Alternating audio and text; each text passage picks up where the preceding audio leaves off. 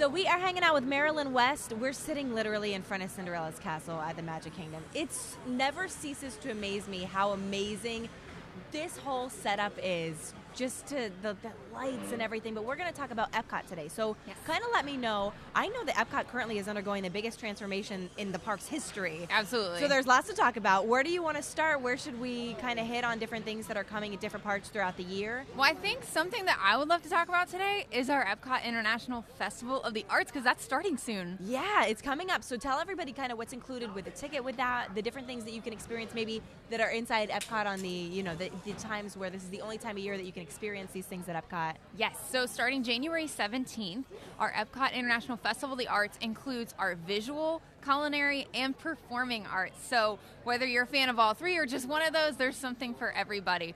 Personally, this festival, I love the performing arts because our Disney on Broadway concert series is incredible. That's amazing. Do you guys have a sing-along that's come, like a new sing-along that you're adding to the park later this year? We actually have 3 new films coming to Epcot on January 17th. So if you go that day, you're going to have so much to see and do.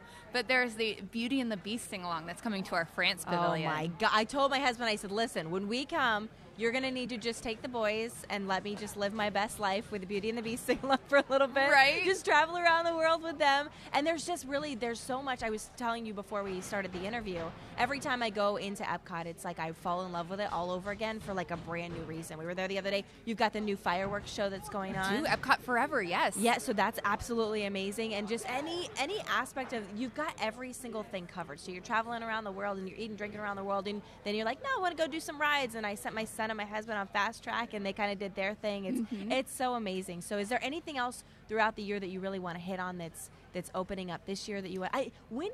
So Mission 220, I'm intrigued.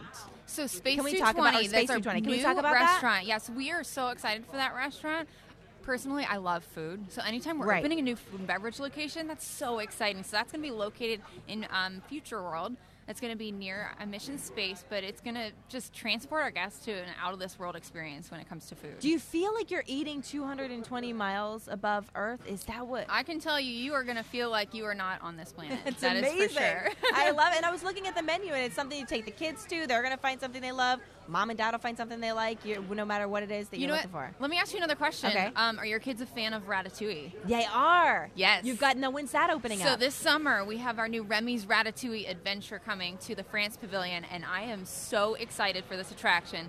It is going to, our guests are going to love it. I can't wait to see there's that. also another food and beverage offering coming to France as well. There's a lot of stuff coming to France, because I did a blog the other day, which you can, by the way, find at mymagic949.com under Danielle's Disney Diary, and I was just kind of going through a list of 10 different things that are opening up, and I'm like, everything is happening at Epcot right now. Right. So there's just so much. They say 20 magical reasons to come to Disney World. There are 20 million reasons to go to Epcot right now. Exactly. Thank you so much, Marilyn, for swinging by. I appreciate it.